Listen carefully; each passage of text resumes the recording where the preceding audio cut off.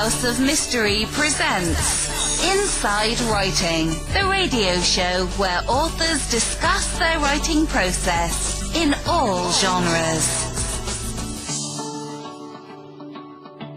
And joining us now, all the way from Australia, is the author of the book, The Family, and it's called, and he is Chris Johnston. Thank you for being on the show. That's a pleasure. First of all, Chris, so now you're a journalist. How did you get into writing about the family? Well, I was working for a newspaper here in Melbourne, Australia, and I'd been covering various things to do with, I guess, quasi-religions, groups like the Jehovah's Witnesses, various cults and sects, and also we had which you've also had in the United States, we had a big series of inquiries into the Catholic Church and their treatment of and their treatment of child sexual abuse. And I was kind of like, I got myself sort of engrossed in that sort of world in terms of reporting, and I guess one thing led to another, and I started to wonder whatever happened to this notorious Melbourne-based cult of the I guess 60s, 70s, and 80s. This was about 2014, and I started to go through all the newspaper archives and started to make a few calls to figure out where it was at now, and discovered back then that there was an awful lot happening, and there were stories there to be written to the newspaper on, I guess, the aftermath of this thing that had happened here. And one thing led to another, and a few years later we had a book. Well, that's interesting. Now, how did this family or so-called family start? So it started essentially from the mind of one woman who became the cult leader. Her name was Anne Hamilton Byrne, and she was from a country town near Melbourne. She was from a dysfunctional family. Her mother was a paranoid schizophrenic who died in a mental hospital. Her father was this kind of itinerant, failed soldier, and she, through a process of reinvention, sort of emerged as a sort of a yoga teacher in the very late 1950s here in Melbourne, just as yoga was sort of becoming a thing. And through her yoga classes, she began to collect a bunch of, I guess, hangers-on, and she started to sort of infuse her yoga classes with a sort of cod spirituality, and she started to realise that she could exploit some of the people who were coming to her yoga classes, and that's what she did. And they were in the main sort of wealthy, middle-aged women from the more well-to-do parts of Melbourne. And soon enough, she had a following, and one thing led to another, and she started to sort of increasingly meddle in these people's lives and manipulate them for her own ends. And this was before she started stealing children. I guess it started innocently enough with this woman who, always had potential to start exploiting vulnerable people, and soon enough, through yoga, she did. So this was the very late 50s. So she must have had a charismatic personality. Yeah, she was charismatic and beautiful. Some people say she looked like a sort of a young Kim Novak. She was blonde. She was statuesque.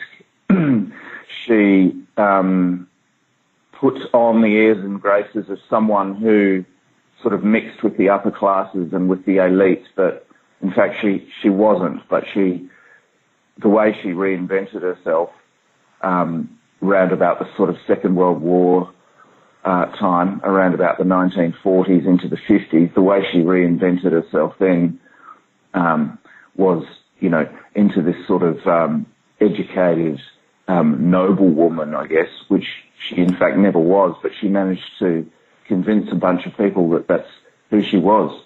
Now, so did she start preaching to them, sort of, or was it just a club, or teaching yoga and giving them little hints of what they should do, and how did she get that from that to getting money and things out of them? So she slowly started sort of drip feeding this sort of like plagiarized spirituality. So bits of Buddhism, bits of Hinduism, bits of Christianity, bits of all kinds of a sort of mishmash of various sort of religious tropes. And she started drip feeding that into her yoga classes. And she started to see that the women at the classes could be manipulated really easily. And she started to grow wealthier. She, quite early in the piece, around 1961-62, she managed to convince a very eminent university professor in Melbourne, who was an Englishman, but he was in Melbourne at the time, a professor of physics named Johnston. She managed to convince him to come on board and essentially help her recruit adult members for this sort of growing cult, which by the early 60s had, I guess, accumulated a bunch of property and had built itself a temple in the Dandenong Ranges, which is a little mountain range just near Melbourne. So this professor guy was, he was a professor of physics, and he was really eminent. In fact, he worked with Ernest Rutherford in the UK, splitting the atom. But by the 1960s, he was at the sort of twilight of his career in Melbourne and had moved into a sort of metaphysical set of beliefs rather than physics. So he was interested he started writing books about, the meaning of the universe and spirituality and reincarnation and stuff like that. And she literally turned up on his doorstep one day in December 1962 and convinced him that she was a true prophet and that she was the teacher that he had been looking for. And by the winter of 1963, they were doing. She was giving him LSD and magic mushrooms, and he was declaring her to be Jesus Christ. Wow, what an impact she must have had. By this time, she'd figured out that if you give people enough acid and psilocybin, then they'll hallucinate and they'll believe what you say. And the whole LSD side of this story takes a really, really interesting turn in around the mid-60s, when the cult, as it was certainly by then, because by then they'd started accumulating children as well. But not only had they got themselves some children, they'd also got themselves a psychiatric hospital in Melbourne, where there was loads of LSD being used in therapy, which was legal back then. And she managed to infiltrate that and divert the supplies to her own cult and to use the psychiatric hospital as a recruiting ground for cult members. So it all escalated pretty quickly. Well, how did she get access to the psychiatric hospital? Like, and how? She's not a doctor. No, she's not a doctor, but she befriended a woman who owned this privately owned clinic. It was like a psychiatric clinic. So in the late 60s, if you went to a doctor in Melbourne and said you were depressed or anxious, or you had signs of schizophrenia or bipolar or all of those things, which not much was known about back then, it's the sort of place you'd be sent. And so she ingratiated herself into the life of the couple who owned it, and they became cult members. And then soon enough, the place was stacked with cult staff working there, because this was a cult that didn't attract the sort of the hippies or the flower children or the dropouts or the sort of outcasts of society. Like, if you think of something like Jim Jones and the sort of people that he went for, they were the poor and the vulnerable, Right. and the family didn't do that. She went for the rich, the influential, the white collar people, the professionals. She loved doctors, nurses, architects, psychiatrists, lawyers, and as it turned out, these were just people that she figured could do things for her. So lawyers could make things happen for her. They could fake documents. Architects could build stuff for her. The psychiatrists could get all the LSD for her, which they were able to do back then because it was still legal in therapy. So she amassed a whole bunch of enablers to help her out. How interesting. I was just thinking that generally when you hear about cults, you automatically assume that they hook the emotionally insecure or the vulnerable. It sounds like that's not what she was doing. She was going for those that did not seem vulnerable but seemed to maybe help her with her goals. I guess, at its peak in the sort of mid-70s, the cult probably had, I don't know, maybe 500 members here in Melbourne. Certainly there was a car park outside their lodge or their temple, which people described as having, maybe 200 cars there for a meeting. They had 2 meetings a week.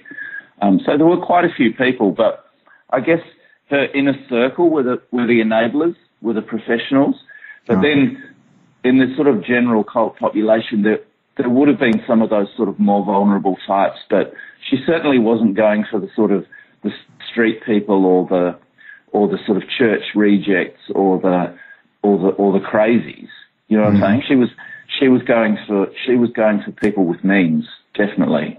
And that's one of the reasons why she grew so wealthy, because she was able to get money from them, to get donations and to amass property through her, dodgy lawyers and real estate agents. And she had property in the United States and the UK, and we think she had property in Hawaii as well. So at one point she had real estate all over the world and was sort of zipping between her mansions. The most notable one was upstate New York, in the Catskills, in a little town there, where she was eventually flushed out in the 90s. So she held on to that property for a long time. And in fact, the cult's interests have really only just sold that property. That was maybe about 5 years ago. What made her decide to start taking on children? Like, what was the reasoning behind that? Well, I don't think anyone will ever know what the real reason was. Anne's dead, and when we were making the book, she died this year, a couple of months ago, I think it was July. She was 98. And when we were making the book, doing the book, she was in an old person's home with dementia. Now, we went in there, or we were taken in there by a contact to meet her, but she was in such an advanced state of dementia that to try and interview her or to get information from her would be both unethical and counterproductive, because she was in a sort of vegetative state. So as journalists, we could never ask her why she did it, why she began through the 60s and 70s, why she amassed a family of 28 children that none of whom were hers. Mm-hmm. Now, she did through her life, she did offer various vague explanations, things like she loved children, she wanted a family, it was all very, very sort of vague and in that sort of language.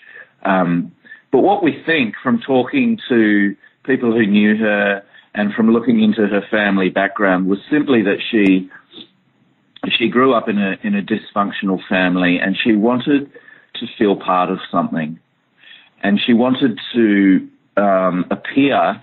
She wanted to do anything she could to appear like a sort of a mother superior, like a sort of a benevolent sort of like mother figure, right? So through her cult members, who, like I said before, were professionals, lawyers, etc., she also had doctors and nurses and social workers in hospitals.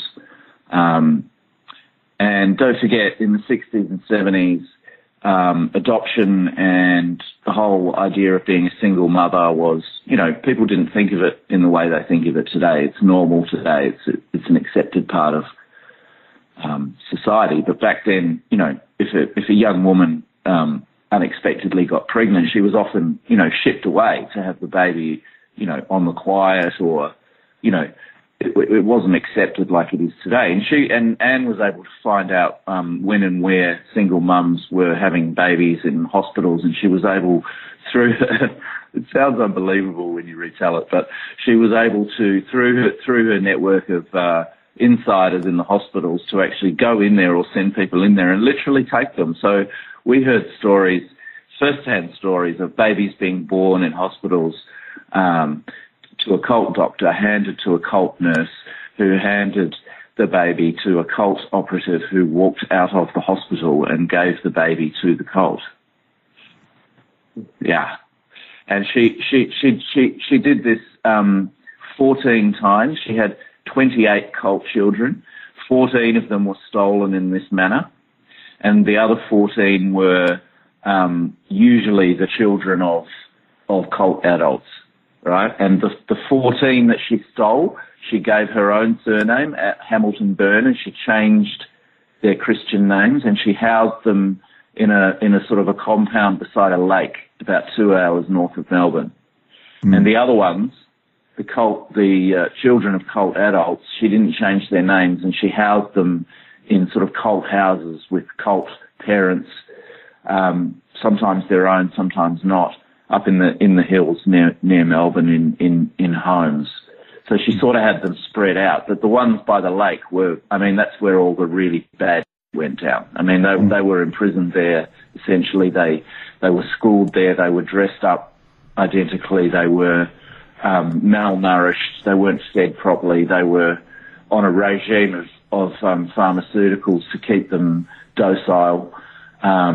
When they hit 14, they were dosed with LSD repeatedly as an initiation. Mm. Yeah. What? So, and didn't they color all their hair like blonde, like that movie? Yeah.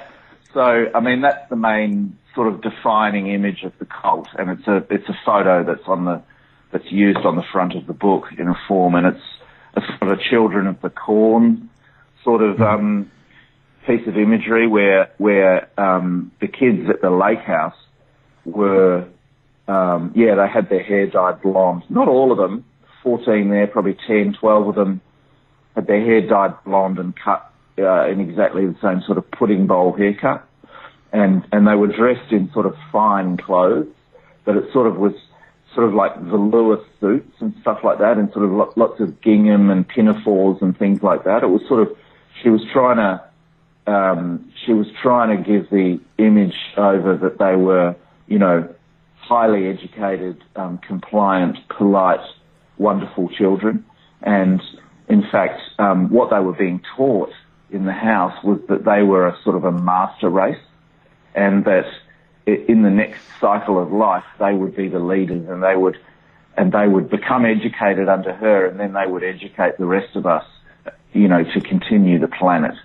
So it was a sort of an apocalyptic, sort of spiritualist, cruel, sort of imprisonment beside this lake. How about isn't there a rumor or a conspiracy theory that Julian Assange was one of these children? Yeah, so it's both a rumor and a conspiracy theory. We researched the shit out of that, obviously, because, look, for a while all signs pointed to him being there because he looks exactly like these kids. And what we found was that his mother was involved for a short time with a man who wasn't Julian's father. And he was, I wouldn't say directly, but indirectly involved with the cult. He was very much on the fringes of it as a participant for a very short time. And Julian's mum was actually trying to get away from this guy.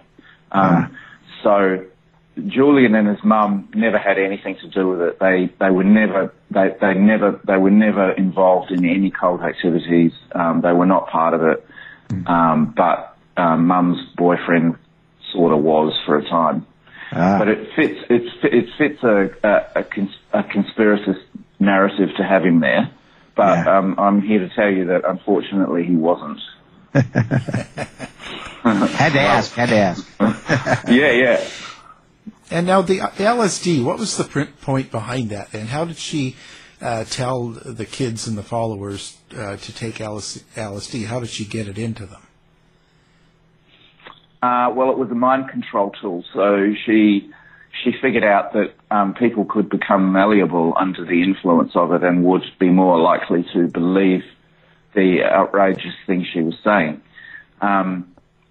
So I was talking before about her key enablers. Her very, very inner circle, were able to do all sorts of things for her because of their positions in society, lawyers, real estate agents, etc. But possibly one of her key guys was a psychiatrist who became involved with the cult, and he was such an eminent psychiatrist in Melbourne that he found himself in a position of being the guy who was advising the government, the state government here in Victoria and Melbourne, on who should get licenses to use LSD in therapy. So the government said, okay, we'll give out X number of licenses to approved psychiatrists, and we'll bring the LSD straight in from Sandoz in Switzerland in liquid form, and you can be the guy who decides who gets to use it in which psychiatric hospitals as a sort of an experiment to see if it could work for mental health disorders. So the guy that was deciding how much LSD came in and who got hold of it was Colt. And so he obviously decided that he should get a bunch of it, and two of his cult mates who worked at the psychiatric hospital should also get a bunch of it. And it was coming in liquid form. And she was also using psilocybin, both from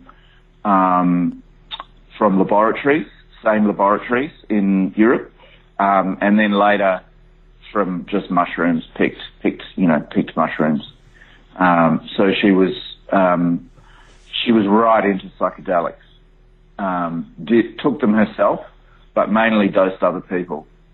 And she would do things like, whisper in their ear, I'm Jesus, follow me, I'm the truth, all this sort of stuff. She would have them in darkened rooms, and there would be music playing, and she did the whole the whole catastrophe, really. About that kind of person, like one of the things I have been researching with my stuff is psychopathic behavior and sociopathic behavior. It's definitely a complete lack of remorse for anyone else but her own desires. Yeah, incredibly greedy, narcissistic psychopath, I think. I mean, this is a woman who was so self-centered and so crazy that she, through her time as a cult leader, she mocked pregnancy 2 or 3 times. So she pretended that she was pregnant so that she could tell people that she was having more children. But to some of those around her, it was obvious that she wasn't. And also she was, maybe in her 50s by then. And also that's a pillow under her dress, not a pregnant, not pregnancy. And she was, one thing we found out during the research was that she had a cult woman making these sort of fake maternity frocks for her. So she was, on one level, she was prepared to just tell stupid lies about being pregnant when she wasn't. Mm-hmm. And at the other end of the scale, she was prepared to, defraud the entire sort of state's sort of like health and adoption system in order to steal other people's children. So now she had a husband that was involved as well, I believe. Yeah. So Bill was her third husband. She went through quite a few husbands and men. She liked ex-military guys. She seemed to treat her husbands in the same way that she treated her cult enablers. That is, use them and exploit them for what they could do for her. So Bill, who she is in fact buried next to in Melbourne here in an old cemetery, Bill became, I guess, her key enabler and became a sort of a father figure to a lot of the children that they gathered at the house. I mean, it's kind of, we've obviously spent a lot of time with the child survivors who are now, I guess, sort of in their 40s. And some of them are doing great, some of them are doing not so great, and we obviously spend a lot of time with them. And I mean, one of the things for them was, particularly a couple of them, was that, Bill was their dad. That they thought Bill was their father, but of course he wasn't. He had nothing to do with them. He was just sort of complicit in taking them from the hospitals. But he wasn't their father. So there was this bizarre sort of like strange misplaced loyalty towards Bill because, he especially a couple of the girls actually, they were really close to him, and I'm thinking of one in particular, Leanne, or Anna, as she was known in the cult. She said she was Daddy's girl. She loved him. He loved her. She was his favorite, the apple of his eye, but also really cruel and manipulative, and obviously, as it turned out, not her dad.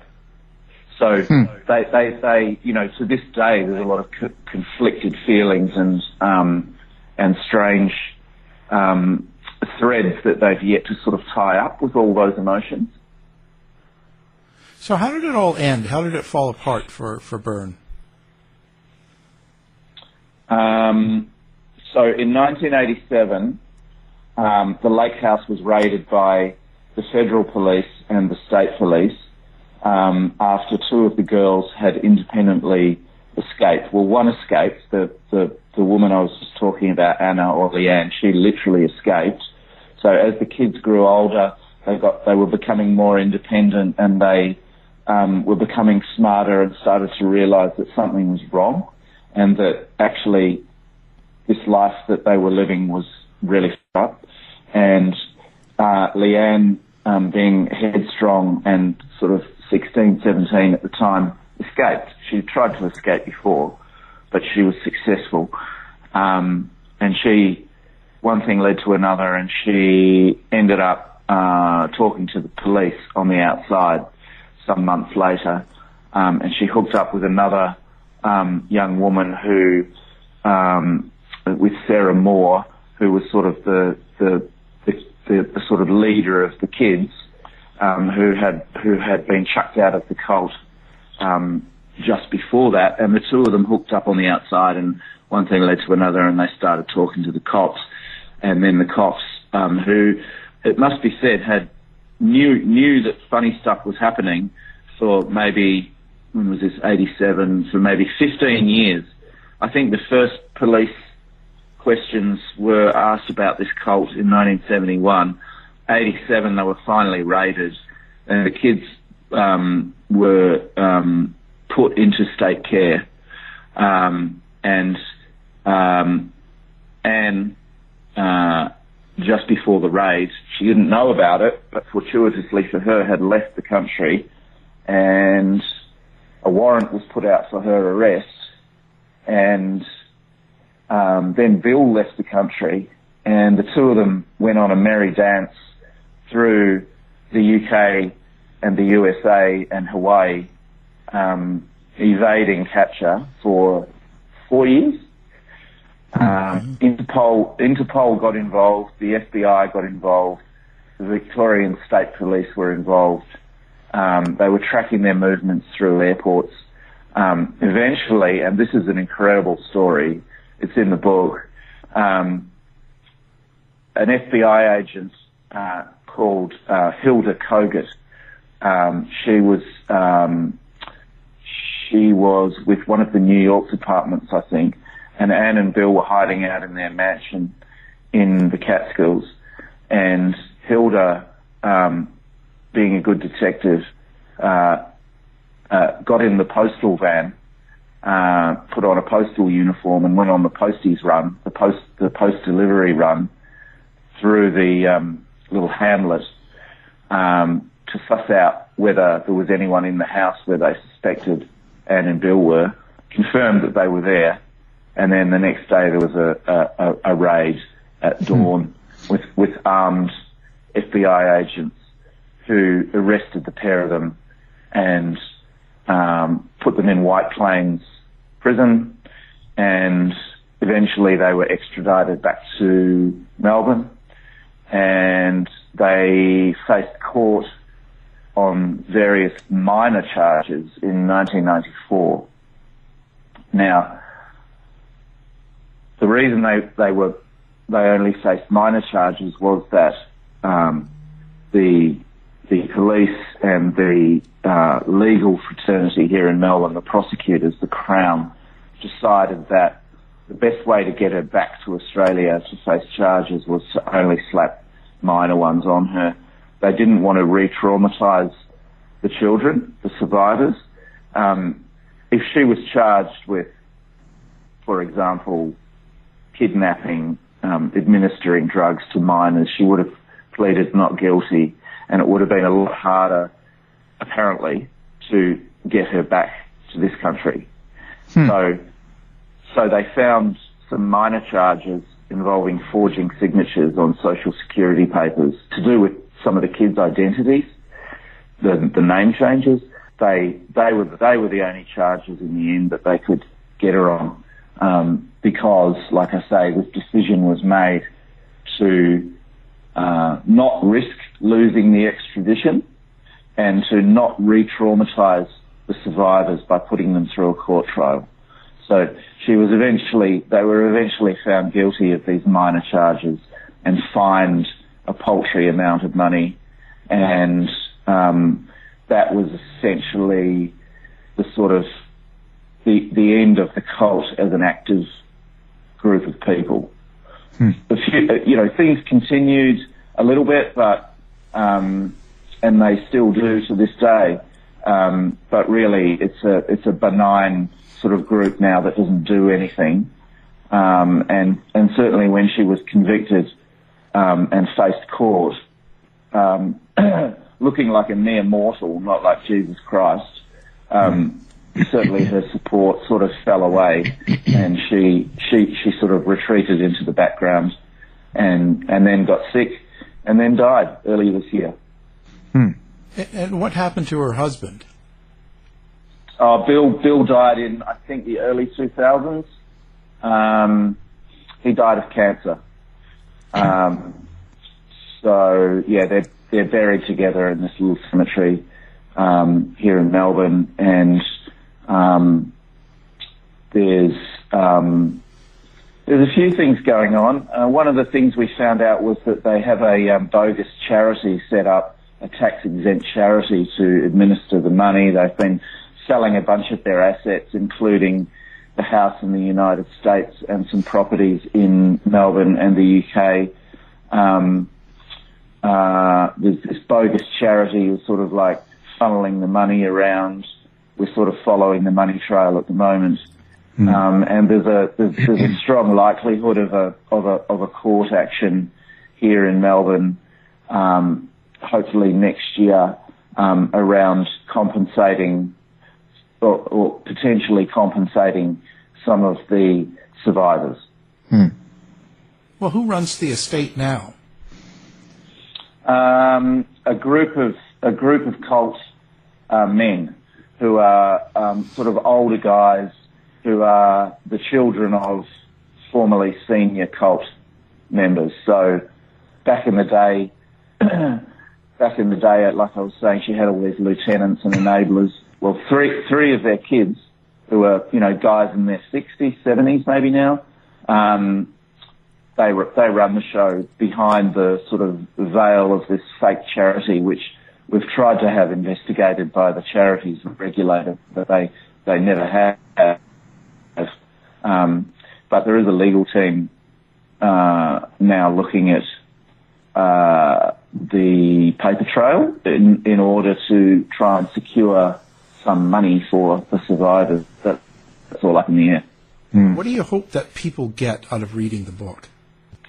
I think it's just that these things can hide in plain sight. Like, here's a story that spans, 40, almost 50 years, in Melbourne that all played out, in plain sight. And it's really to do with belief and hope, isn't it? So here was a manipulative, narcissistic psychopath who somehow, like all cult leaders do, managed to persuade a bunch of people that she held the answers, and that they should believe, and that there was something better. There was an afterlife. Follow me, and everything will be revealed, right? Which is sort of like the basis of all sort of religions, I guess. But here was someone who preyed on that, I guess, that sense of hope, and just managed to exploit hundreds of people and ruin a whole lot of lives, just because of her own greed. And it happened right in front of us. And it happened with influential people were complicit in it. It wasn't criminals or lowlives, although they did become criminals. It was members of the establishment. And, you can still see that playing out in cults today. You can still see it. I mean, look at Nexium. I mean, it's a similar sort of, it's a similar, it's same but different, It's kind of like, it's in plain sight. It's amazing that it was so long ago. It's like they were the template for all these other cults. Yeah, that's right. I mean, Anne Hamilton Byrne she is a template. She's an archetype. The key difference with her is that she's a she. Most successful cult leaders, and I say successful in inverted commas, most of them that we could think of are men. Jim Jones, Manson, the Nexium guy, it's hard to think of an equivalent female cult leader. I mean, there are precedents, but then there's no one that anyone would have heard of. I mean, you know, that's what made it unique, and in some ways, it's a kind of a twisted sort of fairy tale, because she was a sort of wicked witch character, and she had these innocent children, you know, innocent blonde children that she imprisoned in a scary castle sort of thing in the hills. So it had that fairy tale archetype thing to it as well, which sort of attracted us to the narrative. Now, you guys, I say guys, you and Rosie Jones. Now, you guys did a documentary of this as well. Where can people find out more about you, the book, the documentary, and things like that? Do you have a website? Yeah, so The Cult of the Family. So just to clarify, Rosie's the filmmaker. I was around when the doco was being made, and we shared research for the projects, but she made the film, but we wrote the book together. So when I was researching it, I found out that she was doing a film, so I went and met her, and we decided to collaborate. And she's made two films now. One was a cinema release, and one was a TV release here in Australia, 3 by 1 hour, and they're available online. And I guess the best search would be Anne Hamilton Byrne, The Family, The Cult of the Family. Certainly the book's on sale in the United States. A pretty sort of detailed look at it. It spans right back from the 1920s, and even sort of digs a bit before Anne was born into some of the ideas that she sort of leapt on, and some of her own family background, and some of the cultural context that led to this happening. I mean, it's a sort of post-war story in a way, like the sort of post-war suburban sort of conservative boom that happened in this country and in your country as well after the war, when the sort of middle classes and the upper middle classes sort of settled, and there was plenty of money going around, and people were starting to question things, weren't they, back then? Yeah. And getting into the 50s towards the 60s, questions started to be asked, you know, and so she was in the middle of that, exploiting people's sort of sense of wonder, I suppose, or sense of maybe even their sense of sort of questioning whether, you know, that post-war sort of thing was, you know, was that the answer, or was there a higher purpose? You know, that was the sort of cultural milieu. Perfect timing from the 60s. Yeah, exactly. So, you know, the Maharishi plays a small bit part in this story, in that some foundation cult members went and saw the Maharishi in Melbourne. You know, there's real strands with other gurus from around the world who met and tried to get involved with her own stuff, and yeah, it's a kind of a global story in a way. I mean, it played out mainly in Melbourne, and their base was certainly here, but there were tentacles all over the world. Yeah. Wow. And so the family's done now. It's not going anymore. Well, some of the people are still alive, and like I say, there's this money flying around behind this charity, and there's they're offloading their assets. I mean, I think what they're trying to do now is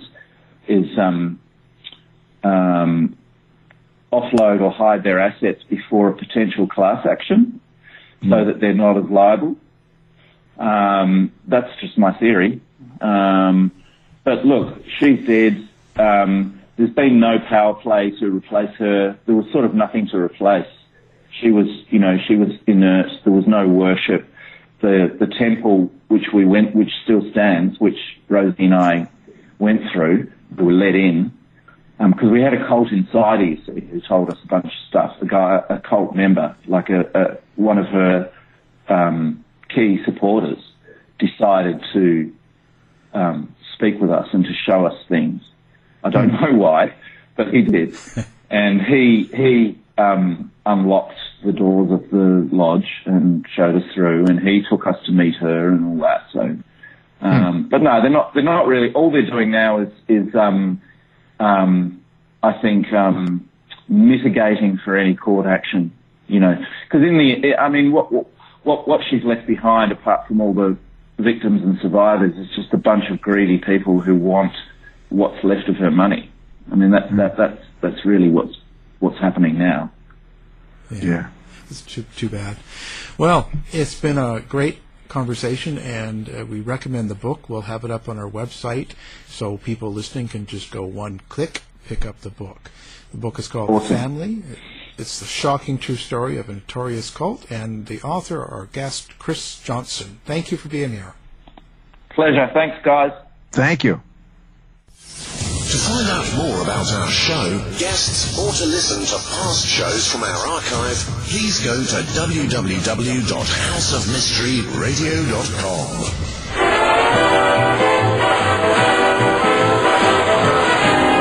The mission has been completed.